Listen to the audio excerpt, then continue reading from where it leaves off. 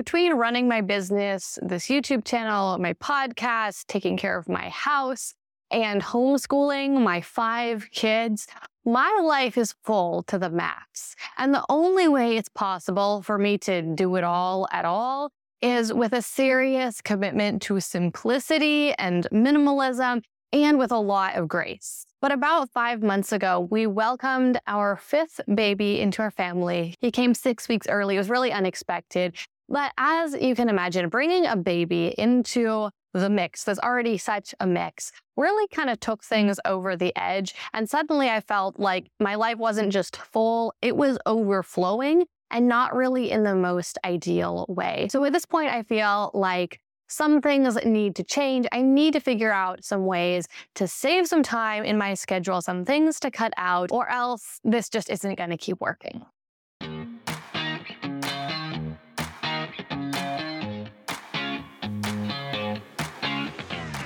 We became entrepreneurs because, more than anything, we want freedom. We want to be in control of our own schedule, income, and life.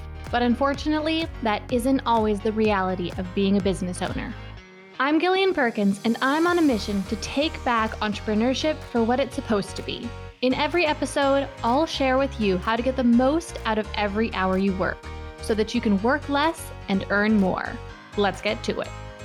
So the very first thing I decided to change was the time that I wake up every morning. Of course, it wasn't completely easy to get in the habit of waking up every single morning at 7 o'clock, especially on weekends. I felt like sleeping in, but I also really thought that this was probably something that was going to help me to have more time in my life. So I was committed to sticking it out. After waking up at the same time every morning for about 2 weeks, it just started feeling really natural and normal. And I stopped wanting to sleep in. And I think the reason for that was because I was falling asleep more quickly, I was getting better quality sleep. And so I wasn't as tired anymore. The next thing I decided to tackle was my workout routine. Now, I want to work out. I really do. But it's always tough to find the time to actually go to the gym. We live a little bit out of town, so the closest gym is 10 minutes away. And it's not even really the gym I want to be going to. But it's the gym that I'm currently a member of, because to go to another gym would be like half an hour, and I just can't justify half an hour there, half an hour back, plus the time working out. But I've always felt like I could really motivate myself to get a way better workout in if I went to the gym. But here's what I decided to try. I wanted to figure out what the most efficient workout I could do is. And what I mean by that is, like, what is the thing I could do that would take the least amount of time, but give me the best overall workout, give me the best results, and so that I don't have to motivate myself to work out for as long. This seems like a win-win to me. So I did a whole bunch of research, including even reading a few books about exercise, and I narrowed it down to 3 different workouts that burn the most calories and work out the most different muscle groups in your body at the same time. And those were, first of all, just high intensity interval training. You've probably heard of that before. HIIT, that's going to burn the most calories in the least amount of time by varying your heart rate. Second is Tabata. I hadn't really heard about this before, but I guess it is a 4-minute high intensity workout that, again, burns the maximum number of calories and is mostly or all done with body weight exercises. And then the last one I got from Tim Ferriss's book, The 4-Hour Body, and it is the 2-hand kettlebell swing. This is a full body workout that literally takes only about 90 seconds. And even I have time for that. So while going to the gym 3 times a week would cost me 4 to 5 hours of my time at least, these new exercise strategies cost me practically no time at all and should get me the same or possibly even better results. And that means that I'm saving those 4 or 5 hours a week. We just put the finishing touches on a brand new free business course for all those of you who are listening right now because you're just getting your business started. I know that when you are in those beginning stages, there are so many unknowns, and it can be hard to grasp the big picture of where you're really taking your business and what you need to do to grow your business and reach your goals for it. I know that because that was exactly how I felt for the first few years when I was getting started, and it took me quite a while to understand that big picture. But once I did, I got so much clarity about exactly what I needed to do. So that's why I decided to create this free Small Business 101 course that gives you that big picture perspective. It teaches you the basics of what you need to do to get your business started, as well as helps you to understand actually how your business is going to make money and how you can set up a sales funnel to drive sales into your business. So if this sounds like it would be helpful to you and you want to get your hands on a free copy of this course, then just head to gillianperkins.com/101. Of course, we'll put a link in the episode show notes as well, but again, that URL is just gillianperkins.com/101.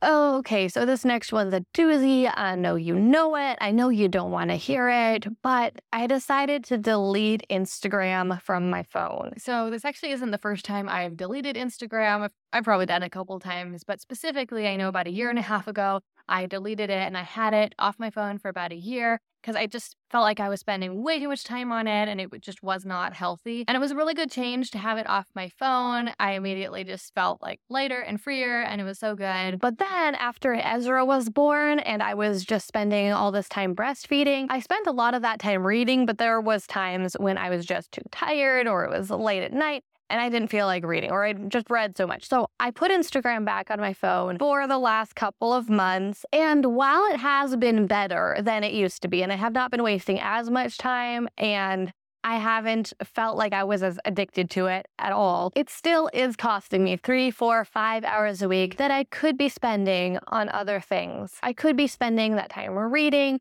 or reading my Bible, or praying if I don't feel like reading, or talking to my husband, or even just relaxing, and just being calm and quiet.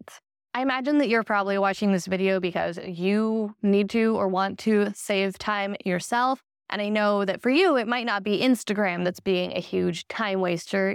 Maybe it's TikTok or YouTube or Facebook or something else like that. What do you think your biggest time waster is? Now, this next one is one that I kind of don't want to admit, but I want to be real with you guys. I definitely waste too much time on shopping. This mostly is me browsing on Amazon, looking for the next thing that will just kind of like bring a little spark into my life or, be entertaining or solve some problem. But I know that this is not the most healthy habit, and it definitely is one that is costing me time. And it's not just about the time spent browsing on Amazon or shopping at a store. It's also about all the time spent because I'm bringing all of these additional things into my life, and it's just that much more stuff to manage, to organize, to clean, stuff for my kids to throw on the floor that I then have to pick up. And it's just overall a huge time waster. So Timothy and I have been doing this thing where we have to tell each other if we're going to buy something, just to provide a little bit of accountability and like to make us have to think before we push that buy now button about, that we're going to have to tell the other person and what the other person will think and that sort of thing. And it's really working. We are shopping so much less and spending so much less money, but it's also really uncomfortable just to not have that go-to. It's almost kind of like how social media is addicting just because of the dopamine that it gives your brain when you get those likes on social media, or even just scrolling and watching funny videos, that sort of thing. Well, scrolling on Amazon, finding that thing that is the solution to the problem and buying it, it kind of gives the sudden dopamine rush. And so, yeah, I feel like it's really addictive. So it's been really uncomfortable to not constantly be doing, but I think it's for the best. I heard this little mantra on TikTok a couple months ago, and I've just been repeating it to myself as we've been trying to shop less. It's all that I need, I already have.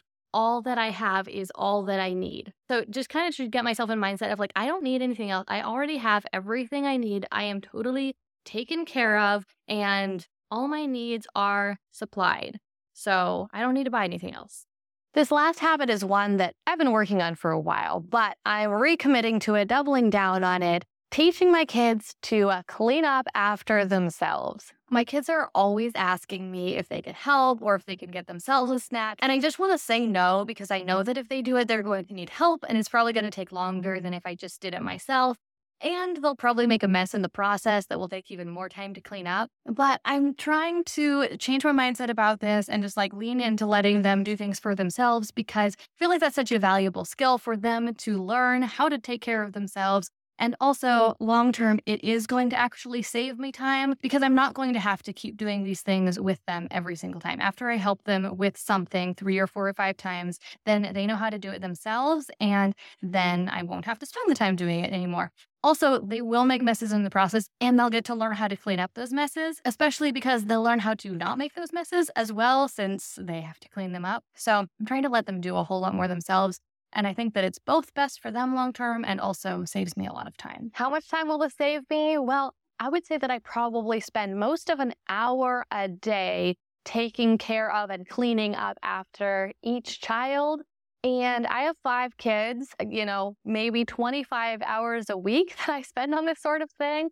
And that's huge right there. I don't know about you, but my biggest takeaway from this whole process has been oof.